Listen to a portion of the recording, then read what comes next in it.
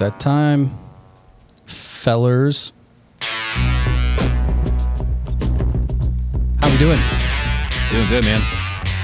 Everybody. I'm doing phenomenal. You guys are all taking notes, I'm not taking any notes. checking your phones.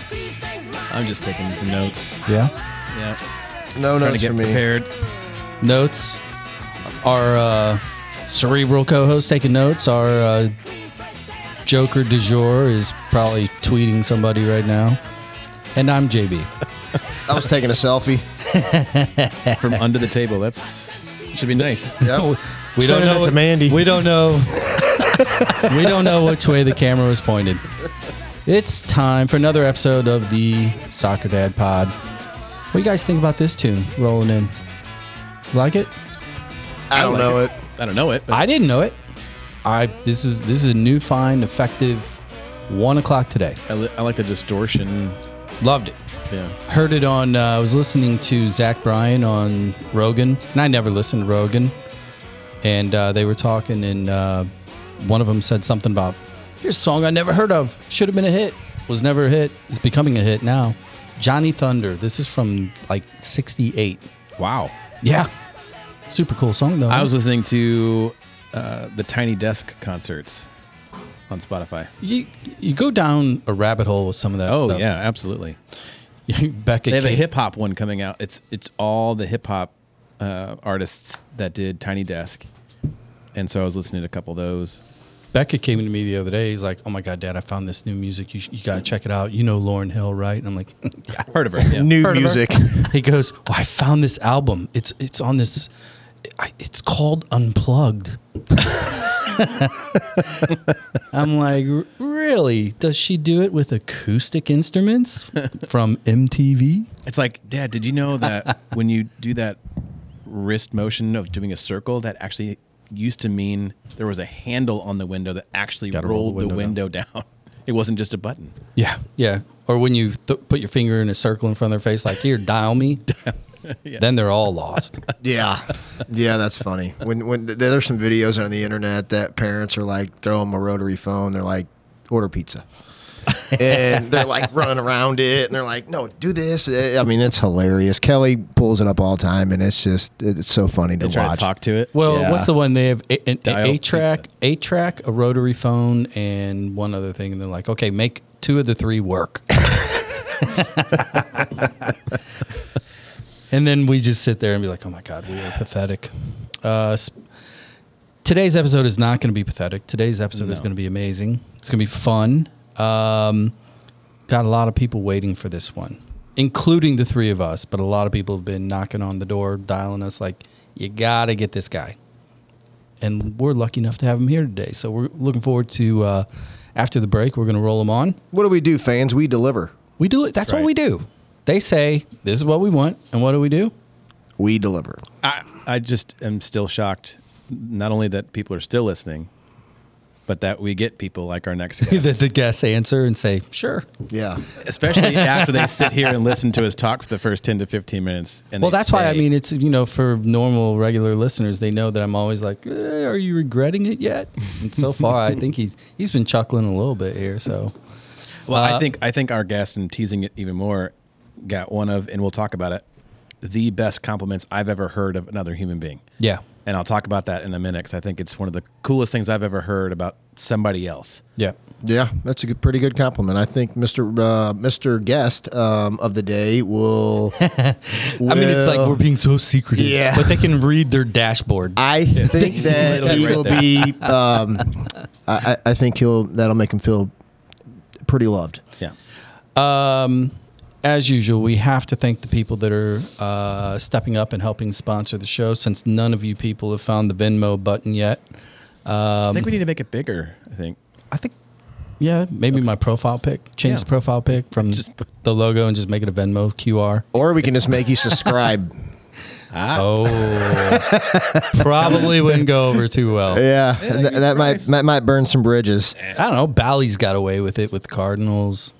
MLS seems to be doing fine on Apple. I mean, why not? Yeah, I guess you're probably shot. right. They also I mean, we're signed pretty much the Messi. same thing. I'm excited for the points today. I got one that's kind of all encompassing this episode, and I think you guys are gonna like it. Well, then kick it off. Well, first off, who are the points brought to us by? Jared? Our fellows over at thepinnaclehomeloans.com, Bill and Chris, do a fine job. I think their niche is speed in this market where you need to jump on something quick and have funds available. These are your guys. My pinnacle point one of the day. We are currently within the 30-year anniversary. There's a lot of themes to our show. We had Al Trost on. His building was demolished by it. But right now, we are in the 30-year anniversary of the Great Flood of 1993. Our guest happened to be very relevant in our area at that time. And those pictures and just scrolling through where that water went and what it did in the Midwest here in our country, not only in this city, is just unbelievable. I mean, the water was on the smokehouse's roof. Think about that. Yeah. Well, I think about what was Queen of Hearts. Yeah, that was underwater too. Probably needed it though. Just to give it a little rinse. One of the just a little rinse. Improved after the flood. Yeah. I mean, what a era defining disaster that we all lived through. And so real quick, number one memory of summer of '93. What was yours from the flood? Not being able to come to Soccer Park except for the long way. Yeah. Well, there was no way at that point. Exactly. Yeah. Zach, what's your '93 memory? Mine's a little bit longer of a story, but it's funny. Oh, geez. It's not that big a deal. I lived in Washington, as we know. I was playing catch with some friends, and we were throwing the football across our street where we lived in a very small neighborhood. And I turned to catch over my shoulder and turned back around and ran smack into a tree, which hurt really badly. Didn't know it, but I had a concussion. That day, my mom worked at the hospital in Washington. It was the tallest building in Washington, 8 stories. Still is. So we went up to the top, 8th floor, and looked out over the river into Marthasville. And so you could see the water going all the way across into the bluffs in Washington. And then we got out and walked across the river, and I promptly threw up because I had a concussion. And it was... So that was my big memory. It's a fun memory. It was, yeah. Did anybody ever get diagnosed with a concussion in 1993? I did. I mean, these guys were playing soccer and getting drilled, and everybody was like, "What's your name? All right, get out there and go play." Yeah, Zach was in concussion protocol in 1993. First person ever. Head to head in a game. Eyes roll in the back of the head. They they roll over, they puke, and it's like, oh, it must be heat exhaustion. I'm sure that's what it was. I had to go to the hospital after I threw up. So they were like, okay, he probably has what we call a concussion. Okay. Yeah, so my 93 flood was, and I told this on the Steve Ewing episode, I was one of those $5 free shows Mississippi Nights used to host. The Point was putting it on. We get in there, you pay $5, you don't know who the band's going to be, and back doors are open. This is a great story. And the river is literally 2 foot, 3 foot below the back doors of Mississippi Nights, and out walks Blind Melon, and it's like, what? Just surreal. It's one of those moments. That's phenomenal. Pinnacle Point 2. I'm going to go back soccer-wise, and I watched Miami play Orlando City last night. Miami. Yeah. And I watched Messi do what Messi does best, which is get away with red card tactics and not get called for it. And he was a punk last night. They all were. But two more goals. I saw what you saw. And I'm glad he's being a punk, because if he smiles and just, cupcakes and everything. I'm not mad about it. I like that he has attitude. At this point, like, prove that you care. And it shows that he's not just doing that when he was at Barcelona or PSG, that this is just who he is. It means he gives an F too, and he's invested, and to show that kind of I don't know, just anger or just chippiness. Well, and to give up, he's here to give up the PK like he did to Carlos, who didn't deserve to get a PK called, in my opinion. Again, shows leadership on the team. And then you got Jordi Alba coming in off the bench, so you have Busquets, Messi, and Alba in Miami. It's just insane. For the 3 games, and I'm not going to go down this road and badmouth anybody, but by far in the 3 games to date, Busquets gave the ball up multiple times last night, more so than he has in any other game. I think the heat has a major impact, and I think, I don't know if you posted this or somebody did, but they play in Dallas next week. It's going to be 105 degrees. It's going to be it's going to be a major factor. It's a huge factor, and I think, we'll see. I mean, they still win, and they're still doing well, but...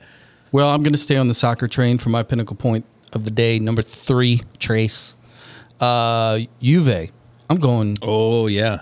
America. Yep. USA. Juve beat Real Madrid yesterday. Another preseason game. Yep. 3-1. Yep. The second goal in particular, though, is the one that I want to point out. Tim Way was recently picked up as well by Juve. Weston McKennie has been brought back. He's playing with them now as well. The two of them link up and basically dissected a good Real Madrid defense, which goes to kind of a running theme in the show where we're talking about what are we doing right, what are we doing wrong at the player development level, all the way the pipeline up to our best players. I mean, that's just another example of our best players can hang anywhere. So I was happy to see that. I think McKennie, more than most of our national team players, he needs a little bit more confidence now. Well, I mean, they hung the whole Leeds issue on him last year, after they tried to hang it on Jesse Marsh, and then Aronson and everybody else. I'm actually going to ask our guest a question about that topic because I think he's got a unique perspective, not on Leeds and Weston McKennie, but just playing in different environments and how that can shape and change your style and approach. Yeah, so in closing, I'm happy to see our A-plus players because I think at this point it's clear that we've got an A-plus roster, an A, a B, and beyond. Our A-plus players, these two, Tim Way and McKennie, they're in that group. Agreed. They look good last night. Final thanks goes out to Crescent Plumbing Supply for their support as well. You need some plumbing fixtures? Jared, how's your Royal Throne? Is it treating you well? Do you need a new one? It's worn out. I don't need a new one, but it gets a lot of use. You need a bidet. Yes, I do. That would be awesome. I need a wire brush. Just knock some things loose. Well, I'll check on them. We got news coming. Supply. We got news coming from them. They're going to benefit all of our listeners here shortly. So probably in the next episode or two, be on the lookout for that. Thanks to those two. Here's what we're going to do. We're going to roll out.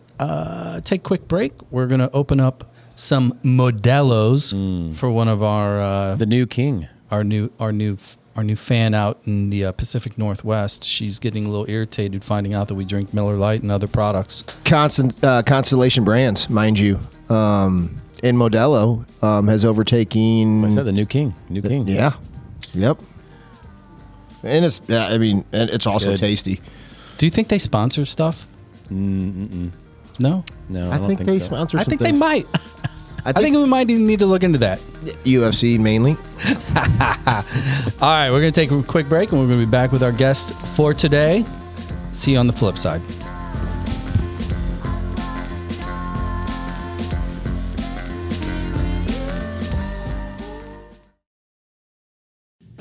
Yo, Jared here. Remember the pool pandemic of 2021? I was infected. I needed my own oversized oasis in Wentzville. I needed a simple solution to pay for it. So I reached out to my favorite undefeated CBC freshman standouts, Bill and Chris at the Pinnacle Loans. Long story short, I have my pool. It's a flipping hammer. The loan process with those guys was so simple. Even I did it. Now, every time I get in my pool to drink ice cold beer, I can thank the team over at thepinnacleloans.com. That's thepinnacleloans.com. 20-0 as freshmen? Really? Crescent Plumbing Supply helps save marriages. Really. As families grow, kitchen and bath needs change rapidly. Designing and choosing the right fixtures takes way more skill than just scrolling Pinterest. Staying on budget and avoiding those foreign language order sheets, that's not easy. Lucky for you, the local team at Crescent Plumbing Supply, they are experts. They can help you ditch the baby's tub for a teenage shower and upsize that kitchen sink for all those tumblers, rosé glasses, and sports water bottles. So, when you're ready for that kitchen or bath makeover, go to crescentsupply.com. That's crescentsupply.com. It's cheaper than a therapist.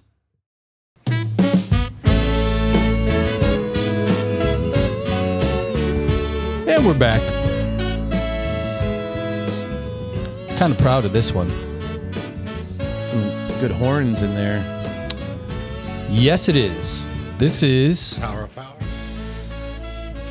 Power. Brian Owens, St. Louis boy, North Side. Okay. Here, listen to this. Ooh. Yeah. It's pretty good. He's a Ferguson kid. The band is Al Holliday was the maestro, put this thing together. And the backing band is his East Side Rhythm Band. All the horns. We tracked this thing at Gaslight back in the day. Yeah. Live, straight to tape. What? Yeah. 12 people all once. Yeah. This track? Yeah. Cut live. I think all music being produced moving forward needs to have horns in it. I love music that has horns in it. I mean, maybe it's my age. I respectfully disagree, but I mean, I like horns. Yeah. do you like saxophone? All the things. I like all of them. I like all the brass. I like everything. Saxophone has to be... Any instrument that has a spittoon has a problem. I mean, let's just start and stop there. I played saxophone in 6th grade. Did you have a spittoon on it? Just a really nasty reed. Was it a rental? A rental? I did not rent my reeds, no. I could just see you walking through Washington in 6th grade with a concussion and that stupid black saxophone case. I would have just pushed you right down the stairs. He would have landed in that big river that was everywhere. I'm just kidding. All right. Without further ado, before we continue to fall off the rails here, let's bring on our guest today. Childhood idol of mine. I'm sure he doesn't remember. I do. In fact, the pennant that he signed for me still has the quarter rolled up in blue tape down at that because my mom made a mistake and rolled it up when I moved rooms. And then it would never unroll, so she saw I was upset, so she put a quarter in the end of it so they would straighten out. Yep. Hanging down at Amsterdam Tavern. Right inside the door. Yep. Steamer.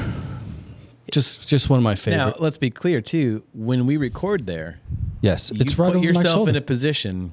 I touch it. Yeah. As where you can actually touch it. I do. So when he says idol, he's not messing around. I'm not making this up.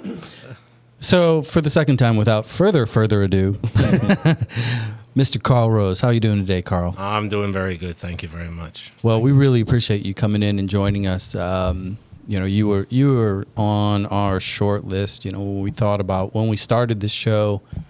We thought we were joking about, okay, if this thing goes anywhere, who would we really want to talk to? And you were definitely on that list. And so as this thing transpired, and we had Pech earlier, and he's had a lot of fun and has been really engaging and supportive of the show. And when he found out that we were messaging online, it was almost like it was his birthday.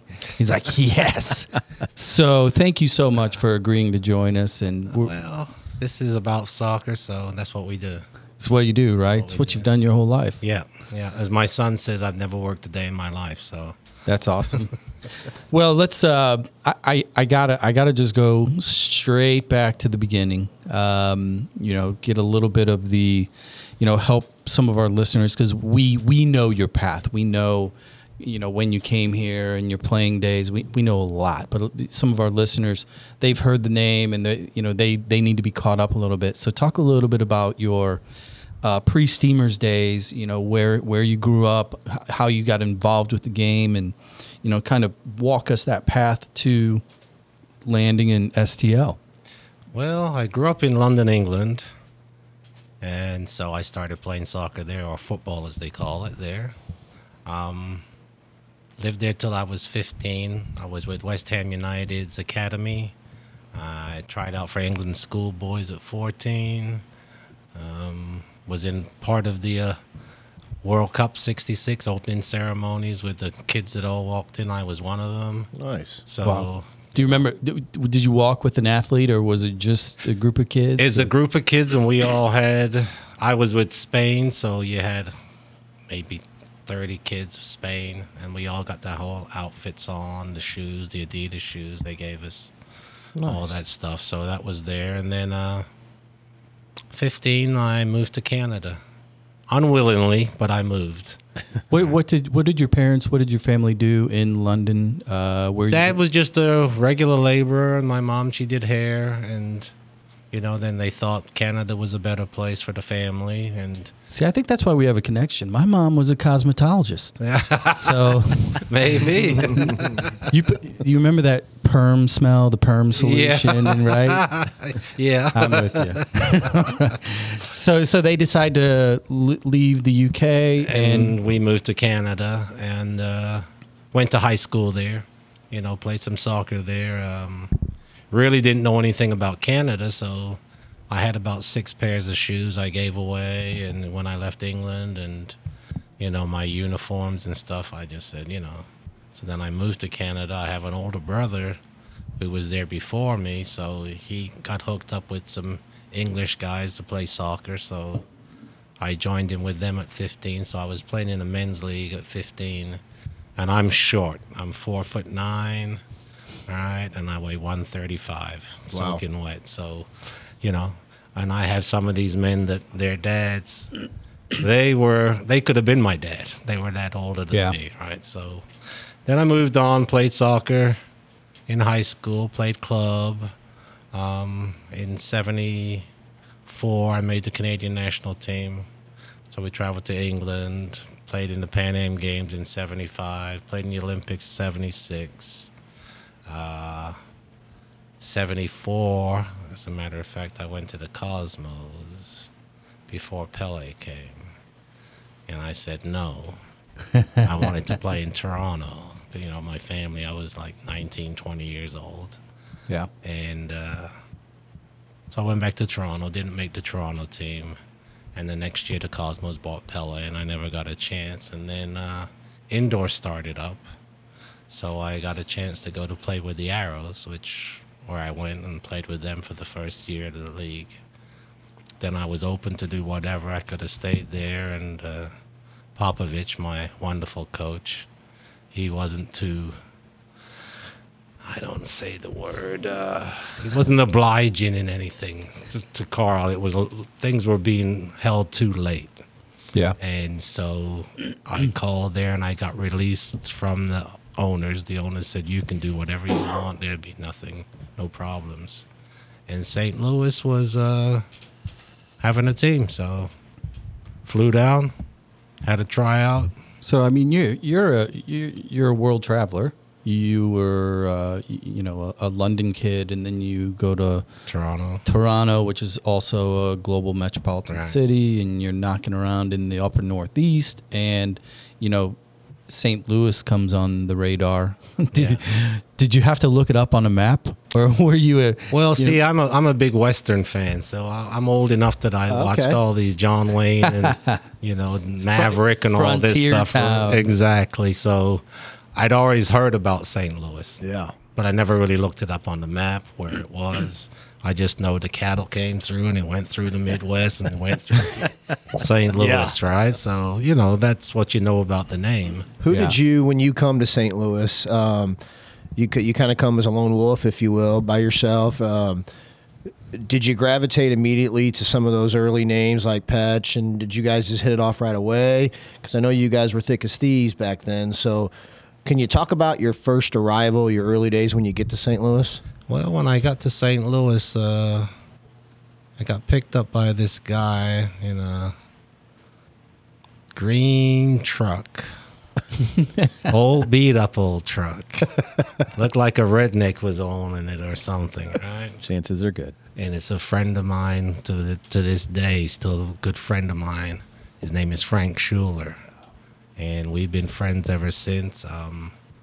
I think when we all went to the soccer, with the team and everything, it took a little while, but there were a lot of us that were from out of town, like Glavin. No, Glavin wasn't even there the first year. So it was Manny Cuenca, Tony Graham, Emilio Romero, Emilio John, myself, and a couple others. So we stayed out at Howard Johnson's by the Ark. Remember Noah's Ark? I know exactly. North County. See, you all go. North County. I know. Yeah. I remember that thing. I thought it was real as a kid. I'm like, how did they get that there? So we stayed out there, and then, as the time went on, I think Pech came in a little later with Tony Bellinger because they were with Dallas still in the NASL. So didn't get to meet him as I met the others first, and then we all just became friends. We all knew what the battle was, and you had a few foreigners, most of them Americans, most of them local boys. So you picked up the image of what we want to do, how we want to go about it. And we just all got to work. And most of us were single at the time. So, we would go to have a few beers afterwards and socialize. Me, myself, I went home. That's what you said. Bullshit. I have a meter on my screen here. It's blowing up right now. It's red hot, isn't it? It is red hot, man. Let me ask you this, though, because this has been kind of like having these conversations with so many individuals that are really from that, what I would consider the coming out of university in the early 70s, running into NASL is coming out of the gate. And then in short order, a lot of teams are folding, and there's a lot of transactional things occurring on the business side of soccer here in the States. And then the MISL comes along, and it becomes another option.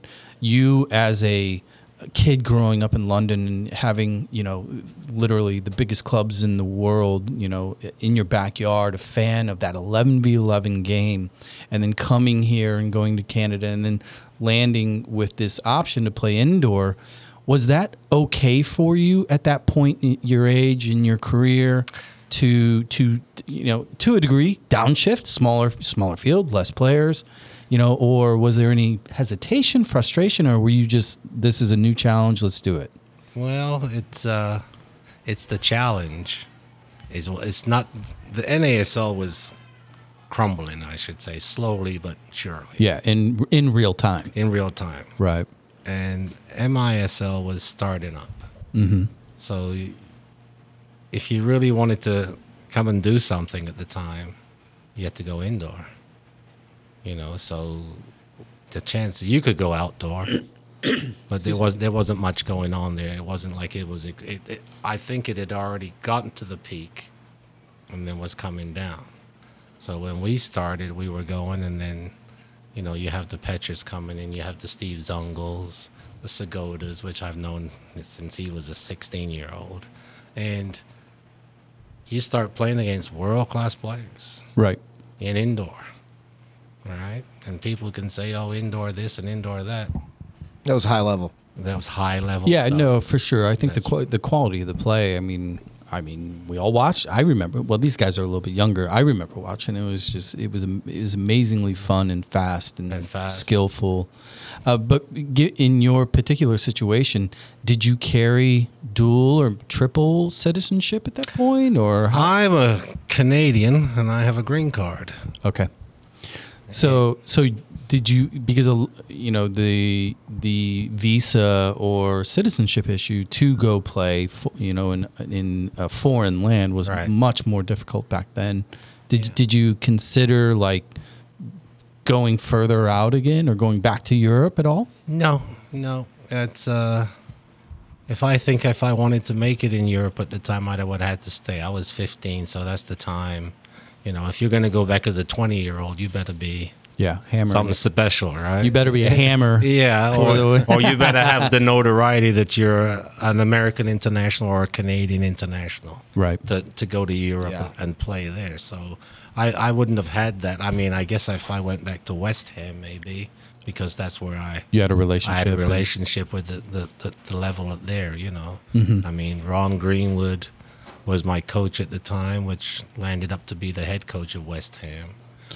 So you have a lot of different changes and a lot of different things. It's just like positions you play. Sure. I landed up playing fullback. Well, I'm a midfielder, or I played for my country in the Olympics as a forward. So at the end of the day, you have to decide that you can play the game and you can play more than one position. Right. Or you get stuck in a pigeonhole. It's like a kid going to college, and he says, "I'm a 4-time All-American high school," right? And everyone goes, "Who cares?" Yeah. Right? You got to come prove it here again, right? How many goals you have with our team? Exactly. So that's what you have to do. So I've always tried to prove myself wherever I went. Coach McBride told me, he said, I have Pech, Bellinger, Bick, Mikowski. I said, I don't know any of them. I mean, these are my buddies now, but I these guys. Yeah, I said, I don't know any of them. I said, all I want is a fair chance. Yeah, you were like, do they drink Budweiser? Yeah. I said, all I want is a fair chance, and he gave me one, and the rest is history on that point. Nice. So that leads me to my question that I kind of teased up earlier, which is we talked about Weston McKinney, and I'm not going to go into the deep history, but he played for Leeds last year. Right. They got relegated. It wasn't a great outing. Came over from Juventus. He's now back at Juventus, and he seems to be doing better in that environment. And I'm just curious. I've never asked any of our guests about this, but what is it that can bring out the best in a player? Is it the coach? Is it the environment? Is it the players next to them, the style? And you can't answer this for all players, obviously. No. I'm asking for Carl Rose. What was it that you needed to get the best out of you? I just needed a coach to believe in me, number one. I mean, if the coach doesn't believe in you, there's no use being there, right? Because you're not going to get a good chance at what you want to do. And I've been on the other end of it as well, so I understand that. But you need to have the coach's confidence behind you that, when you mess up, you're not looking to, well, you're going to pull me because I made a mistake. Yeah. Right. And so those things. And then you want to make sure you make buddies on the team. If you don't have any friends, I don't care if you're the best goal scorer in the world. It's a lonely life living. Yeah. So you have to make friends, and You only live once. Yeah. And like I said, most of us were single, like the Tony Glavins and stuff like that. We all lived together at Howard Johnson, so we became friends. We had 2 cars to go to practice, and there was like about 8 of us, right? Yeah. And, Coach McBride got us a couple of cars so we could drive to practice. And so we became friends. We had no choice. Yeah. Eves mentioned that in our episode. He mentioned that you guys were all around the same age. Nobody had kids and families yet. And so you guys had like this commonality where it just really worked, and you guys were a tight-knit group. Yeah. And I think Zach was wanting to kind of bring some stuff up specifically about that episode. Yeah, I mean, I can bring that up now. I mean, the compliment that was given to you, and I'm so glad our other person just walked in the room because he was a part of this quote frame it as with well. the question first. Let him know the question. I will. So the question was, and JB asked it. He asked Eves. You're walking off into the sunset, and you can pick one guy to go with you for the rest of eternity. The whole desert island premise. Yeah, going on an island. 2 guys. And he said, well, Pech was my guy as a good friend. He's like, but if I had to pick one guy for the rest of my life, the one I would go with, without a doubt, is Carl Rose. True. You're going to bring tears to my eyes. I told you it's the biggest compliment I've ever heard somebody give another human being. Yeah, well, it's a big one from my buddy. And, and Pech just walked out. Yeah. he was hoping it was going to be him. Well, he did reference, and he said, and he gave a reason why. Yeah. He's like, I just can't explain it. Me and Carl had this understanding together, if I'm paraphrasing the right way, that we just had something very special. Yep. We had an understanding. And yeah, let me, sorry to interrupt, but I do want to point out, like, it was the one moment in the episode with him, because Eves is a vertical attacking conversationalist. Oh yeah. Very buddy. to the point. And when we got to that point, and I think that's where Jared was going as well, his demeanor turned into way more empathetic, because I think similar to kind of your reaction right now, he felt that in his answer. And yeah, go ahead, Jared. Sorry about that. I just thought it was special because, like, this is not me saying it in a bad way, but I think Eves can be a little bit strict at times, like where, hey, it's my way or the highway, and the empathy side or that side, it showed a little softer side of him, and I think it struck a chord with him. It struck a chord with Steve's daughter, who's listened to the episode and was bawling in it, and it's really an attribute to you guys and how close that group is. I don't think people realize how close that group was. I mean, you guys were going to stay in the man's place afterwards, after a big win, after you guys beat the Lasers, and you guys were all together. And if anybody's ever been on a team, I don't care if it's baseball, football, and you have that relationship with that team, if you haven't had that, I hope you do one day, because that's a special team.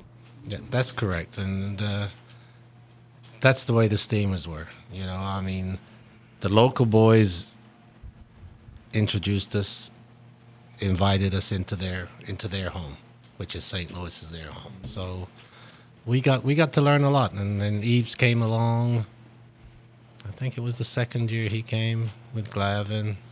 And, I'm an older guy than most of them, so you kind of take him under your wing, and he knows what to do with the ball, so I don't have to tell him that. But, if he loses his temper, I got to cool him down a little bit, because I'm pretty hot-headed, too, at times. I thought Canadians were just neutral all the time. Well, see, I'm an Englishman. Now, my wife, that's a different story. She's a Canadian. True Canadian. She's a true Canadian. So you're the leveling agent. Yeah. There we go. And you also have something very much in common with Eves as well, which is he went out to the Cosmos right after SLU and hated every minute of it. Yeah. And I think the big reason he said it, I didn't know anybody. Nobody spoke English. Nobody gave me a chance. He wasn't ready either. I mean, he wasn't ready, and he wanted to come back home. And just like you went back to Toronto, he went back to St. Louis. Yeah. And I think the combination of personalities and desires that you guys had at that time, and a lot of those guys. Now, he did talk a little bit about he was hesitant to bring up the word regret, but he certainly did go down the path that JB was starting to go down around the 11v11 outdoor passionate version of options soccer and pathways, versus MISL, which was very different. Yeah. But can you talk a little bit about just that experience of being on that team, what it meant to you, even not being from here, and walking into the Checker Dome and hearing just the raucous, crazy fans and the smoke and the steam and all of that, because that's something that we're very interested in. And I was a little young to really remember anything about that.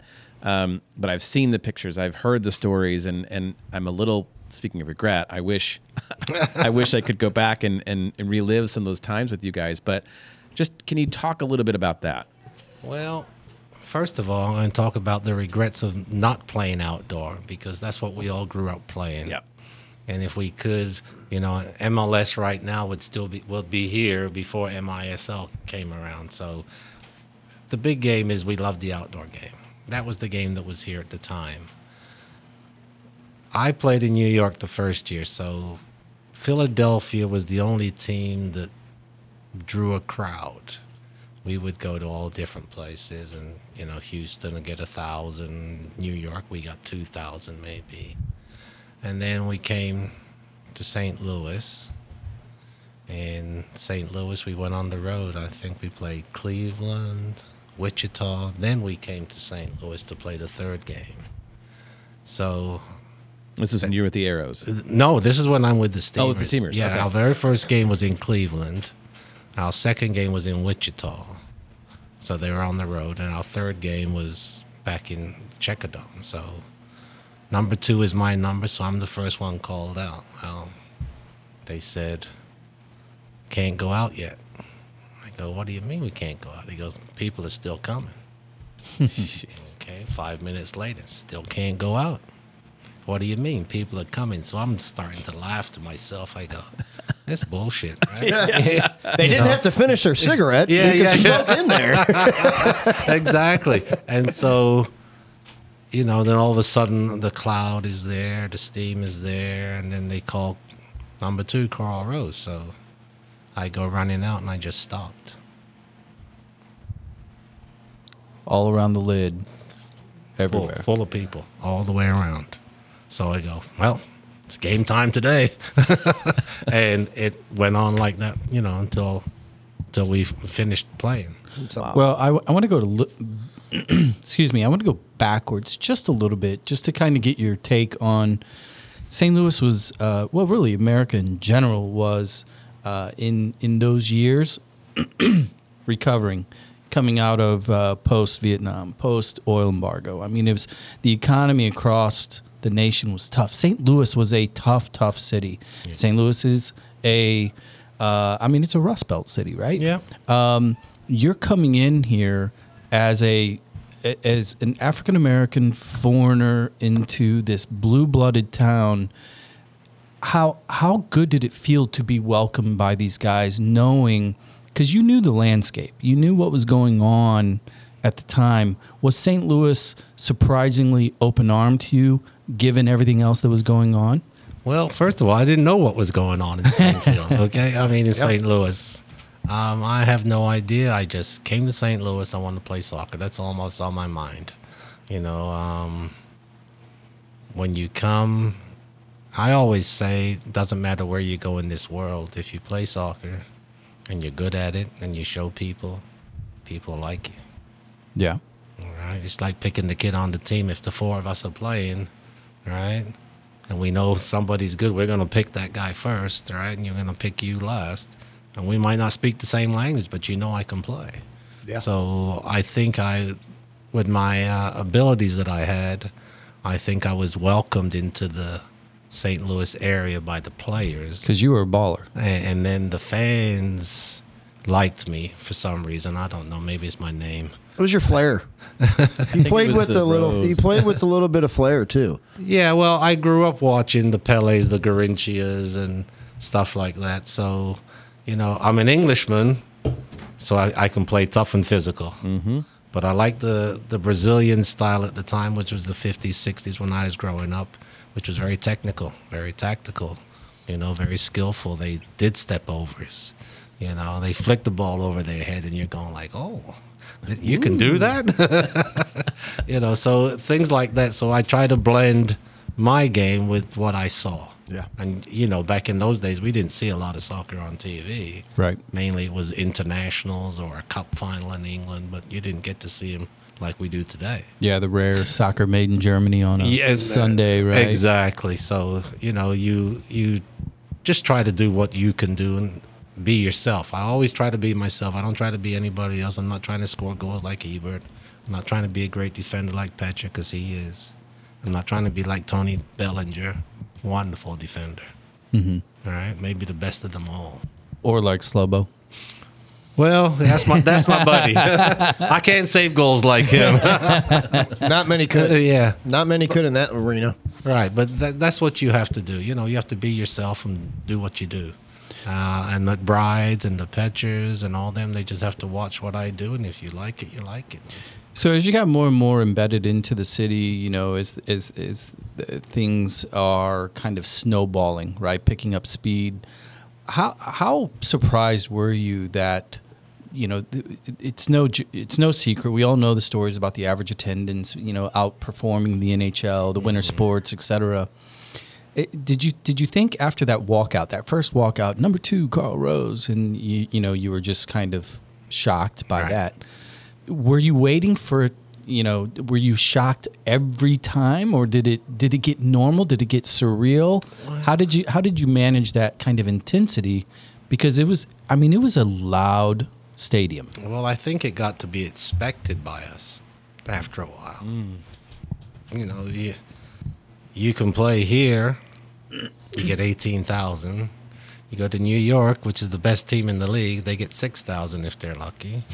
You go to Cincinnati, they maybe get 5,000, 9,000. Philadelphia, but everybody loved to come play in St. Louis. That was our problem. Because the Zungles like to come and stuff it to you. Yeah. Oh, they were up for that game. Yes, the Oscavies and them, they like to come because it's a full crowd. Well, Shep Messing. Well, yeah, Shep, we had him on, and he was the goalie for the Arrows at the time. And I guess there was a Game 6 in the finals where he said, on our show, he said it was the most electric crowd experience he'd ever had. And he played for the Cosmos for the Pele years. Right. When there's 75,000 in the Meadowlands. Yeah. And he's talking about the Checker Dome being the most electric crowd. Well, he said, but it was, though. I mean, it really was. That's awesome. And if you was a local kid, like, say, myself on the Steamers, if you can't get up to play in front of that crowd, then you might as well just go home. Yeah. Yeah. Right? And then when our problem was, I think if the rest of the league had 18,000, it wouldn't have been too bad. Yeah. But when you have, the Zungles, the Segodas, the Messings coming in, hey, it's a full crowd. It's showtime, and they're going to show. Yeah. And they always seem to get us by one goal. It's just, you have that player, or you have those two players, So what were some of the other things in St. Louis at the time? Because you guys were part of the fabric of the city at that time. I mean, in 82, the Cardinals clearly did what they did. So from a sports standpoint, you guys are riding a wave. Cardinals, Whitey Ball is picking up. But there's other things, like everything that AB is doing and even within the neighborhoods, the Ted Drews and all that stuff.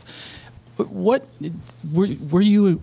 Did you fall in love with like the cultural side of the city too, from the food to the beer to the other experiences, or were you just kind of in your soccer silo? Did you enjoy your time in St. Louis during those years?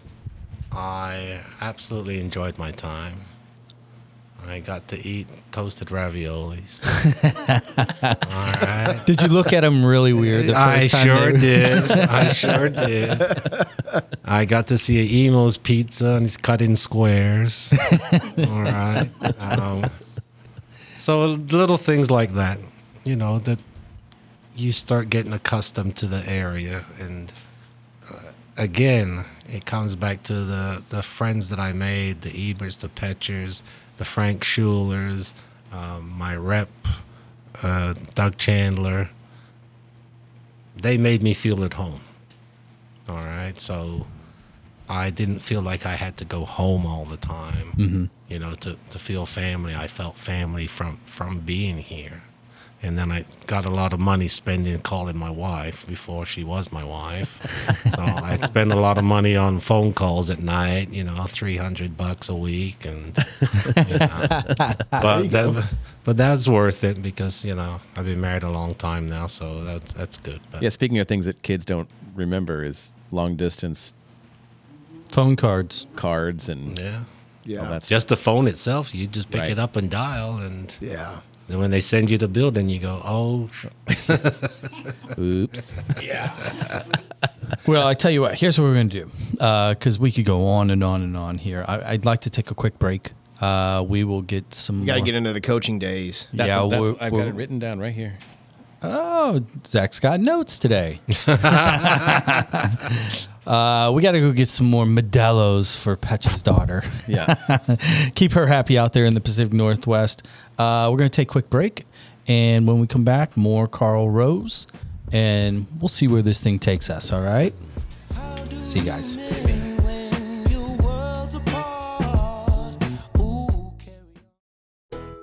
The term staycation was really invented by soccer moms. Located 1 hour and 7 minutes from the Arch, the Music Box Chalet at Innsbruck is a hidden gem. Buried in 3 acres of private woods, the Music Box has a master suite for just you, a loft and second bath for them, and a vinyl collection to meet your every mood. The full-size kitchen will easily accommodate 3 to 12 bottles of rosé, while the huge fire pit seating area will keep the big kids busy. Golf, fishing, kayaking, pickleball, or simply reading a book with Mother Nature, all at your fingertips. Visit either VRBO or Airbnb to find the Music Box Chalet. And now, back to those guys.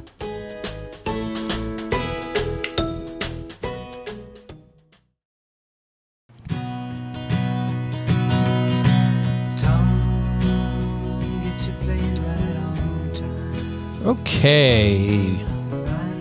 We're back. Everybody good? Oh, yeah. Refills? I just think so hard when this music comes on. You know what my wife said to me last night? I came in and she's been apparently binging them, getting caught up. I'm like, why do you even listen? Like, we can just talk. You don't need to listen to me talk. It's a lot easier when you can't No, talk I can't. fast. She goes, She doesn't like looking at I you. listen. She's super. I was wondering wanna say why. anything. I was wondering why the blanket was over her head. But she goes two things. She I goes. am not an animal. She said two things. She said, number one, I'm so fucking pissed that Jared ruined the grape for me. And then she said, I think you're making those guys feel bad with the music. No, I don't feel bad at all. No, not at all. Did whoever sings Puff the Magic Dragon, was it the same artist? Because they sound identical. No, that was not. That was Simon and Garfunkel. Yeah, that's Heard of 'em? Peter, Paul, and Mary do the Puff the Magic Dragon. All the same. See, Carl knows the music. Carl grew up with a cosmetologist mom. He understands there's always music on in the shop. That's right. All right, we're back. We have a million different directions we can go with this thing because Yeah, I'm going to take it in a path that we started at the end, and you're gonna be the tip of the arrow for the second half. Because during the break, we had another guest come in because we're down here at Scott Gallagher at Soccer Park. Mm-hmm. Big ceremony going on, some camps going on, and one of our beloved coaches who coached our boys for a number of years, Tim Leonard, came in.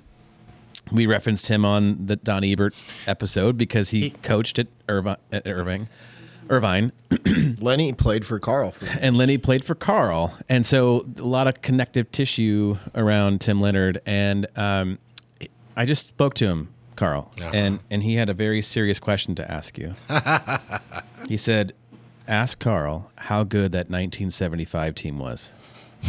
So before we get into the coaching thing, I'm going to ask you a coaching question from your former player. Okay.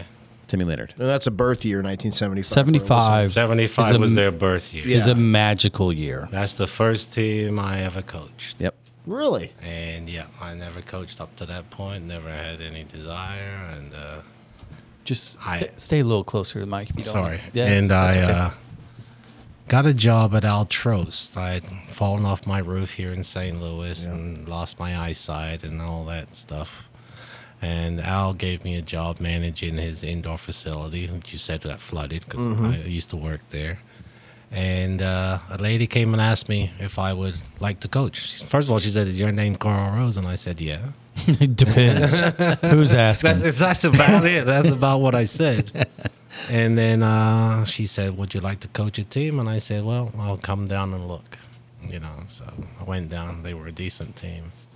And over the years, we played against Timmy Leonard, first of all. And he was on the other team. Can't remember their names right now. But he was on the other team, and they were all worried about him because he scored 6-7 goals against them every game. So I told a guy, Matt Brawner, to mark Timmy Leonard. And I said, if he goes to the bathroom, you go to the bathroom with him. Right? If he goes to talk to his coach, he goes, well, he's talking to his coach. I said, that's okay. You're on the field. You can go stand next to him too. So I think Timmy Leonard got 1 goal, and we beat him like 6-1 that day. So, then I became a hero with that family and that team. The next year we got Timmy Leonard. We got a couple other kids. Wow. And we got even better. And so we took St. Louis apart. All the boys, we played up, and we took everybody apart. We went to nationals. We went to regionals on a regular basis. They didn't know how good they were. They do now, that they're older guys, and they know that they should have won the national championship 2-3 times. It's probably why you had Zach ask you that question. Yeah. he wanted affirmation. As they say, they were badass kids. They could play. And they were a great team. I mean, they just had players, That's awesome. When sometimes you don't have to do anything. You just show it, teach it, and it gets done, and it gets done at the top at high level, and if they're not doing stuff, then they get chewed out by me at halftime. There's a lot of nice verbal words said, and parents always want to know what you say. Well, they really don't. Yeah, exactly. Did you tell your players to just tell them I was speaking Canadian? Well, no. What I always tell all my teams that I've ever coached. What happened? We're a team. We're a family. Yeah. And what happens between us stays between us. Yeah. All right. I'm not gonna squeal on you to your parents, and you're not gonna say anything what I said, and it's between us. And so parents have asked, and the kids will say, if Carl wanted you to know, he'd tell you. I think that certainly reflects on how Lenny coaches still. Yeah. I mean, he teaches his team and treats his team as a family. Well, he treats them as adults. And adults. With he does. Consequence and respect and accountability, respect, and I think the combination of being coached by you and working with Ebes certainly hasn't hurt him. With a certain amount of baked in fear. Yeah. Yeah, a little bit of that. I want to go down this road a little bit with the coaching side of it. We're sitting at your home where you coached at quite a bit early on with those teams. And I got the chance to play for this club before it became Scott Gallagher. It was called Bush. Everybody knows the story. Talk about the big theme in our show is academies and clubs and high school and now all these staff coaches at these great clubs that we have throughout our state, even in Springfield, Missouri, where you guys currently live. These guys are making money. You guys, the Bush coaching staff in your era, Denny Vanager, yourself, Tom Holmes. I mean, I know Jim Bokern was in that era, Denny Haddigan. A lot of these guys are ex-players, ex-pros. I didn't realize at the age the pedigree of coaching and players that we had, and you guys just did it for the love of the game. Can you talk a little bit about the early coaching years and the club aspect and what it meant to like leading those kids and families? I mean, it just had to be gratifying as heck. Well, yes, it was. First of all, we were Grant's Farm, the team that I coached. But we kicked everybody's butt. And so the second year, Bush came and asked us, so I talked to the parents and I said, you got a better chance of doing things here, and we've got the facilities and all this stuff. So we came to Bush, and, you have Tommy, you have all these coaches that I'm looking up to. Although I'm a player and I've played at this level, I never coached. Yeah. So, I would come to the park and play a game on a Saturday, coach a game, and I'd sit here and have a couple of beers and watch games, and I sit down with some of the coaches sometimes if they were around, and we just sit down and talk. And so it's a learning experience. And my problem with today is we have guys that don't want to learn from the older guys. Okay, the game hasn't changed. You can change systems all you want, but at the end of the day, you have to trap a ball, dribble a ball, pass a ball, shoot a ball. It's still it's still soccer, right? Still size 5. It's still size 5, right? So, you have to be able to do those things, and you have to see the game. You have to see, he might say he's a forward. I look at him and say, nah, he's a midfielder. All right, so little things like that, I think, from being a professional and playing at different levels that you get to see in kids. So, some kids, you couldn't score if your life depended on it, okay? And this other kid in the back that doesn't want to shine is the guy that can really score the goals. So you have to convince them as you're teaching them that they can do it. But let me ask you this, because when you made that transition post-playing days and you started to get into coaching and really leaning into it deep, because when you played with the Steamers, you knew that Pech and a lot of these guys they're from here, right? It was for a professional team in a professional league with the ability to sign players from anywhere. It was a St. Louis team, right? So you had to know there was something in the water to begin with. You probably heard some of the stories when you got here about the SLU University and a lot of those players, et cetera. Correct. But when you started coaching, Were you surprised by just how much this town loves the game?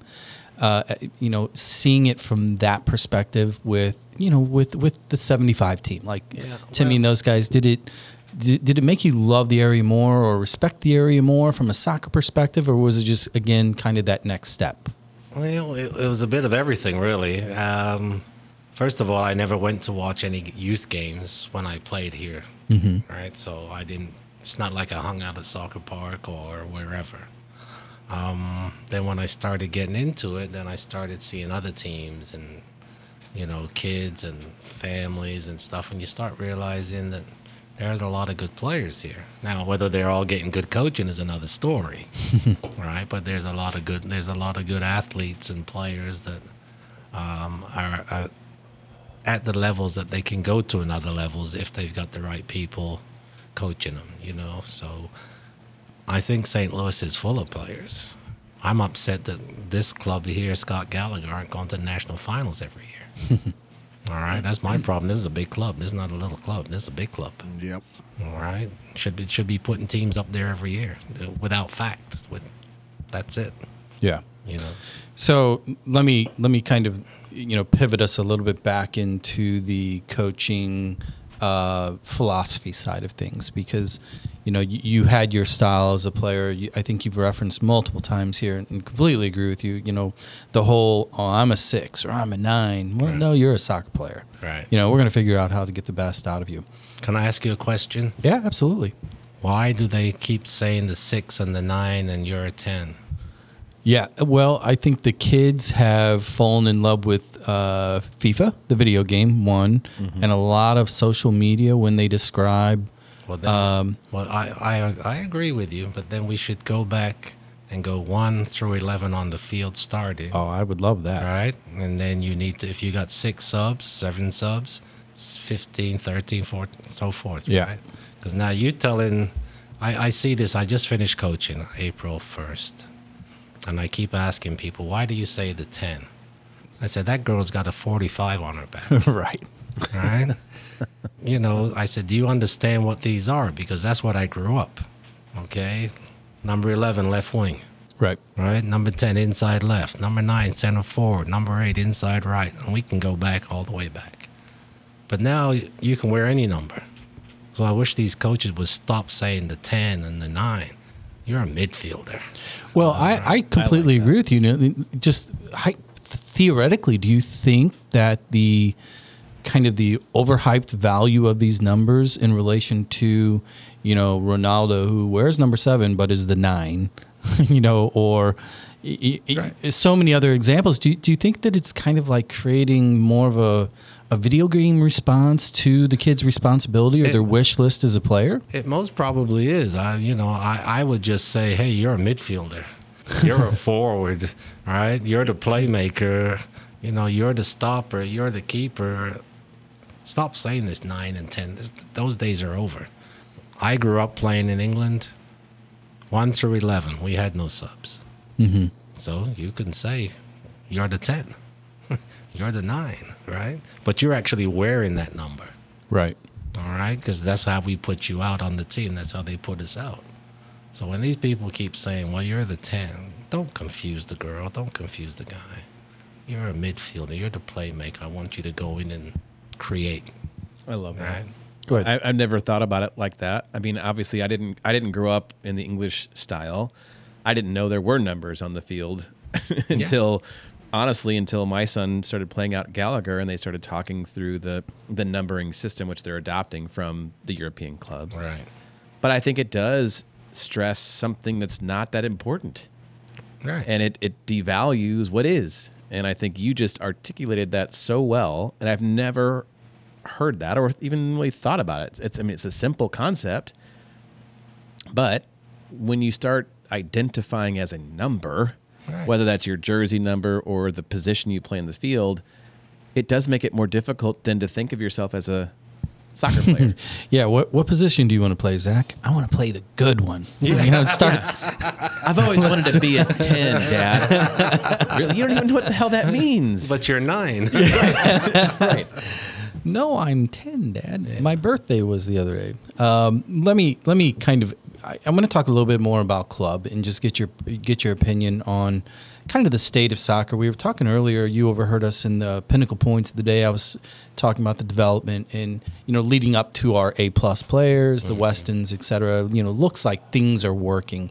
We clearly, as a nation, are accelerating and putting more and more top-tier players in top-tier divisions and leagues, and they're getting top-tier time. But your passion here the last 25, 30 years has been with youth clubs, coaching. What do you see? Just kind of like your State of the Union address. Are we going down the right path? Do you think that we're overkilling the kids? Should they be playing more in the alleys? Should they be, where do you see it right now? Just in generic terms. Yeah, well, we don't allow kids to play in parks anymore, so that's not going to happen, right? I think you have too many leagues. You have the ECNL, you got the National League, you got soccer, whatever in St. Louis, you got Slicer, you've got Springfield. Too many leagues, all right? And then when I think you get to, you can play in a league, and you can go straight to nationals if you win your league. Now, that is just complete BS. Yeah, too easy. Right? Too easy. Everybody needs to be put in the same pot. All right? Now, if you play in a better league, like the National League, let's say, and you are a better team, okay. It's like in England when you play in the FA Cup.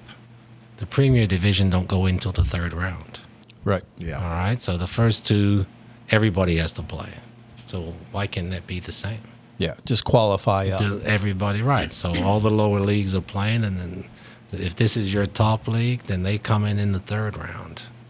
Does anything have to do with just the sheer youth numbers, both boys and girls that are playing, almost to the point where they're finding different platforms for these kids to play? Is there any truth to that? Because when you came here to St. Louis to start your indoor career, there were substantially yet less youth players playing the game. And now it's just a boom effect of how many kids, and you just can't have one league, I don't think, with those kids. I mean, maybe I'm just flat out wrong. Well, you can't have one league, but you don't need 5-6 leagues either. Yeah, you're all in this thing here, which is we need to teach the kids. I understand that it's gotten bigger. All right, everything's gotten bigger. Mm-hmm. The numbers are big, but you still need to have this course here. How do you get? What's the young kid from Gallagher that went to England? Josh Sargent. Josh Sargent. Well, why don't we have more Josh Sargents going? Mm-hmm. Right, because we get into leagues, and then somebody's missing that kid, and somebody's missing that kid. Or why aren't we going to Camdenton and getting the best player in Missouri? Because nobody's ever been to Camdenton to check him out. Yeah. You know, so Jackson, Missouri, all these rural areas. I get it. So you can't say that our league is the best. This league is not better than that league. And everyone on any given day can beat anybody. I think it's interesting, and we've had this conversation a couple different times in a couple different ways. And the American style of sport, I think, is challenging in an environment like a European football league because we like playoffs. We like simple. Yes, so we have one, national league or major league version of all of our sports. And if you're not in that major league, well, you're just out. And so I think what soccer has been trying to do, and I think there's some nefarious sides of this, I really do. And I do think there are some really positive sides of it, which is... Are you talking about playoffs? Not talking about practice. Talking about practice? It's all about practice. No, but I'm going to get there, I think. What is starting to happen with these expansion of these leagues is that if they would have stuck to a single national championship per gender, per age group, I think that would be different and still had feeder leagues that could get up to that point. But they don't. They have multiple leagues that have multiple national champions. And I think that's what you're talking about is how can you say that you're the national champion when you didn't play two of the teams that also claim national championship to be national champions in the same age group, maybe even in the same region, city? Right. Yeah. It's like an episode of Oprah. Everybody gets a car. Everybody gets a car. You get a car. Well, thank you. Get a I'd book. like a Lexus outside. No, it's one of those things that I think that, again, I'm going to go back to just referencing what we were talking about at the kickoff, and we've talked about it in recent episodes, just hyper focusing on, our top, what I would consider 25 players that are American players playing for the national team. You look at their pedigree, and if you go back 10 years, 15 years, 20 years, whatever, and just kind of do the same test. Pull the top 25 that were rated, voted on, or whatever. I think there's anybody close to the game here would agree that the top 25 today are arguably the best total 25 just talented players based on the teams, based on what they're producing. You can never prove it. It's the whole, generational gap. But you have to go, in my view is you have to go generational, because it's like saying who's the greatest player in the world. Totally agree. All right. Yeah. Which generation do you want? Yeah. I'm born up in the 50s. Yeah. And I've seen lots of great players. Yeah, I mean, it's the whole NBA debate. We'll never play Jordan, and Jordan will never play LeBron. But in their eras, correct, they are the best of each era. So yeah, and I think my point is really more when you look at today, the development of our systems, as fractured as they are, we still are putting pound for pound more numbers on the biggest stages, in the biggest stadiums, in the biggest leagues.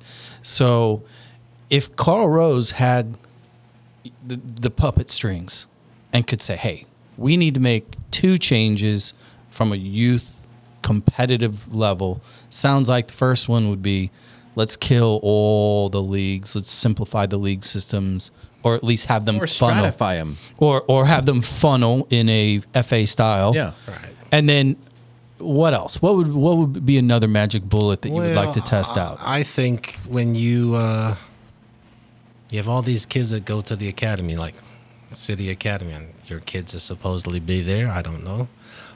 They better be there, because that's where I've been dropping them off. But I think when you bring kids in from other states, you need to house them, school them, pay the bill for them, just like they do in the rest of the world.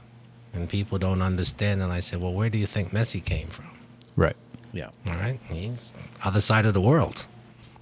All right. As a 12-year-old. Right. But we don't do that. I've got kids in Springfield that play for a sport in Kansas City. They have to travel. Yeah. All right. This is nonsense. Okay. You need to be there every day, 5 days a week, eat, sleep, soccer. That's it. I mean, I think that's starting to change. I mean, Jared's proof of that. He's hosting a kid from our U16 Academy who's from Oklahoma, and his family entrusted Jared for some reason with the care. And they've been listening to this too. They still said yes. I met them and I told them I know them really well. Let's see how this goes. No, I really did get them serious compliments on you and Kelly, and Drew. But so those things are happening, but we haven't really built the residential academies. Now, I will say the Barca Academy down in, is it Phoenix? Is that where they are? Yeah, they're in Arizona. They are pumping out big time. Well, the live-in academies, Philly Union is, I believe, is a live-in. Real is also a resident. I honestly don't know. I mean, you've said that. I think so. I mean, Real is to your point. I think there's a correlation between these true academies, all inclusive. And that's what you have to do, because you have to get the players, and they got to eat, sleep the game. Yeah. I mean, when I was in England with West Ham, we could play soccer all day long. Yeah. So there was no restrictions that you can't play for a club team. I went to West Ham Tuesday, Thursdays during the wintertime. I played Saturdays, Sundays for 5 teams. All right, I go play for my high school team during the week. So there was no restrictions where academy teams, you can't play for clubs, what I hear. Right. Okay, so you're restricting playing time. So if you're going to restrict playing time, then it needs to be full-time at your academy. Increase the playing time with the academy Yeah. so that the restriction on the other sides I becomes think some of these moot point. residential ones are doing that. Austin, Real, Philadelphia. I think Chicago has it in the works. Those guys are training mornings. They are doing coursework because another issue that's different from all these other places that are succeeding is the emphasis on education in the United States. Right. But these residential academies are actually playing and then doing an abbreviated school day per se without all the extracurricular arts and whatever else, and there's nothing wrong with any of that stuff for anybody, but then they're going right back to the field. Right. And I think that's what you're getting at, so the frequency's higher. Yeah. IMG was the first one like that in the U.S. They still are in existence. They're still doing well. I think, though, the dominance that they had in that has dispersed a little bit, and so you're starting to see these things pick up in other by areas. a lot. I mean, the MLS academies have figured it out. Yeah, to replicate that model from Europe and La Masia. Let's shift gears just a little bit. Let's have a little bit of fun here because I know we're kind of approaching our mark here. I'm kind of looking at some of the notes because on your page, and I'm really confused. Oh boy. The favorite club notes list: Manchester United, Tottenham, and West Ham. How is that possible?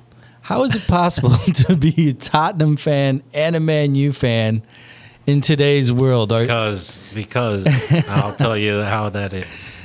Man United was the team to watch. Man United was the team that was the best in my mind. Yeah. My hero in England, Jimmy Greaves, played for Tottenham. Fair enough. Right? And West Ham. And West Ham was the academy that I was with. So okay, at the beginning of the year, though, I'm going to put you on the spot, though. At the beginning of the year, though, you get a 20 spot. That's it. You go to Vegas. You got to pick one to win. Man United. Man United. All right. Well, thanks for joining us, Carl. But who would be your choice? Is that shirt? Oh, I have a young man that plays for me, and that team sucks. I tell him every day. Oh, I know. I thought you were my childhood idol. I know. And it has officially gone off the rails. But see, I know a lot of players that played for Chelsea as a kid growing up, and Chelsea were a very good team. Yeah, it's funny because I as a kid, I mean, we met them in passing on a trip to Holland, and they were just at the same time. AC Milan was at the same complex. Yeah, and they had just won the Champions League, Euros, and the Chelsea guys were they were cool. They were like, well, you know Michael Jordan? Because we're from Illinois, and it doesn't matter if you're 8 hours away. And, no, I don't know Michael Jordan. But currently, we've mentioned his name a couple times in here, and he's also listed as one of your favorite players. And I want to kind of tie it into MLS, and that is Messi. As a fan now, the ability to... we're spoiled nowadays. We were talking earlier how soccer just simply was not on the television. Right. And then over the past 15, 20 years in particular, EPL, Premier League, has been, you can't not see it. You can find every other league. And now MLS is, the new TV package is frankly accessible. Yeah. And here comes, number 10, the Argentinian Messi, right? How fun is it for you, kind of at this point in your career? Is just soccer's been your life. To see a player like that come here in a league that has found a way to learn from previous leagues' mistakes to date, is it exciting for you to see where the game is at in the States with players like this? Definitely is. I mean, you see a guy like him. First of all, you'd like to see him every week if you could. Yeah. he's just an amazing player. I mean, if you can't play with a guy like that, then you can never play the game. So I don't care. Miami was going to turn around. They might not win anything, but with him, his presence, their game is going to step up. And if not, they won't have a job. It's that simple. It's that simple. Man, he has a weird way to make everybody, like all the greats across our sports history, he just has an uncanny ability to make everybody better around him. That's correct. And that's why he's that good. It's unbelievable. I mean, you can talk about fundamentals, his touch, all these things, his accolades, and how great he is. Every player on that team is much better because we had sample size. The left wing is just unbelievable to me how much different of a player he is with Messi on the field. Yeah. Well, the other thing on your page is in your favorite players, you've got Messi, you have Ronaldo, Giggs and Pele. I'm going to move them out of the conversation. Messi, Ronaldo, same thing. You don't get to take two of them on a date. You get to pick one, and why? Who do you like? As an all-round, well, there should never be a choice between any of them. On our show, there is a choice. I'm going to give you, but you have Cristiano Ronaldo is a great goal scorer. Yeah, plain and simple. He's got the size, he's got the speed, and he knows how to score goals. But then you have this little guy who has the speed, doesn't have the size, but got a brain, and he's got skill out the yin-yang, as they say. Yeah. And if I'm going to take a player, I'm going to take the Messi because he can do more things for me than score a goal. I can put Ebert to score a goal if I got Messi, okay? Hey, would you pick Messi before he won his World Cup? Well, we can talk about that World Cup too, because in the semifinals, he should have got a second yellow card for his handball in the middle of the field. Bingo. And never been in the final. Or never been in the semifinals. Sorry, it was the game before. Yeah, the quarter. It was the quarter. Yeah. And it was playing handball. So it was like FIFA wanted Argentina to win, when you start watching it. And then you hear some players from the World Cup say those things. Yeah. And, if it was me on the sideline and I hit the guy, I get a yellow card, that's fine. But if I'm in the middle of the field or any of those other players in the middle of the field and put their hand up, they would have got their second yellow card and been gone. Yeah.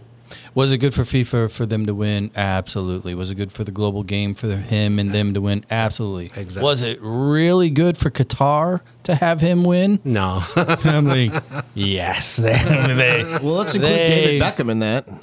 Yep. So while we're on this, I'm going to close this out with a similar question. Same question that we tossed to Ebes. We're going to toss it to you. Okay. It is that desert island. You got to go off with your ride or die steamer. Who's in the sidecar? Who can you trust that you will not kill night one? that deserves your presence until you guys fade away. That's a real tough one. He answered it. Well, I know he answered it, and I'm going to answer it too. Okay, there's a Pech, there's a Bellinger, there's a Ebert, but my pick would be my roommate, Sam Bick. Really? Nice. Easy. Big, strong boy, easy. Born the same day as my wife. Oh, a little karma in the cards there. So, he'd take care of me. Could he cook? I don't know, but I'm sure he'd learn. I have one follow-up question. Go ahead. Which is, you talked about walking out that first game in St. Louis at the Checker Dome. Did you get to pick out your walkout song? No, we don't get to. They don't. Now you do. So this might be even harder to answer. But if you had to pick a walkout song, and it can be for today, walk out here on field one, or there's too many songs. There's too many songs. Well, Jared tossed this up a little bit earlier. Here's what we're gonna do. We're gonna see how you guys feel about this. How's that? We'll go true St. Louis classic. Here comes the king. Well, I played Cool in the Gang for Pech. So. All I can think of is Clydesdales. I know. It's a St. Louis thing. But I feel like, Carl, you're part of that fabric. You were part of so many of our childhoods, going to the Dome, grabbing those orange inflatables they tossed out, but we couldn't wait to see you guys play. And then, I had I was a little guy and you autographed that pennant. And I'll never forget that. You guys were always approachable. And I think that's one of the things that made you guys so endearing to all of us that grew up, that played the game, that loved the game, and then you continued to coach all of us at the same time. You had the firsthand experience. I feel like I got secondhand experience by working with coaches that were inspired by you, and with Lenny and others, and so I think your legacy continues to live on, and I'm so thankful that we got to meet you and hang out with you today. Well, gentlemen, I'm glad you asked me. As a matter of fact, all of this in my whole life it's a dream come true. So.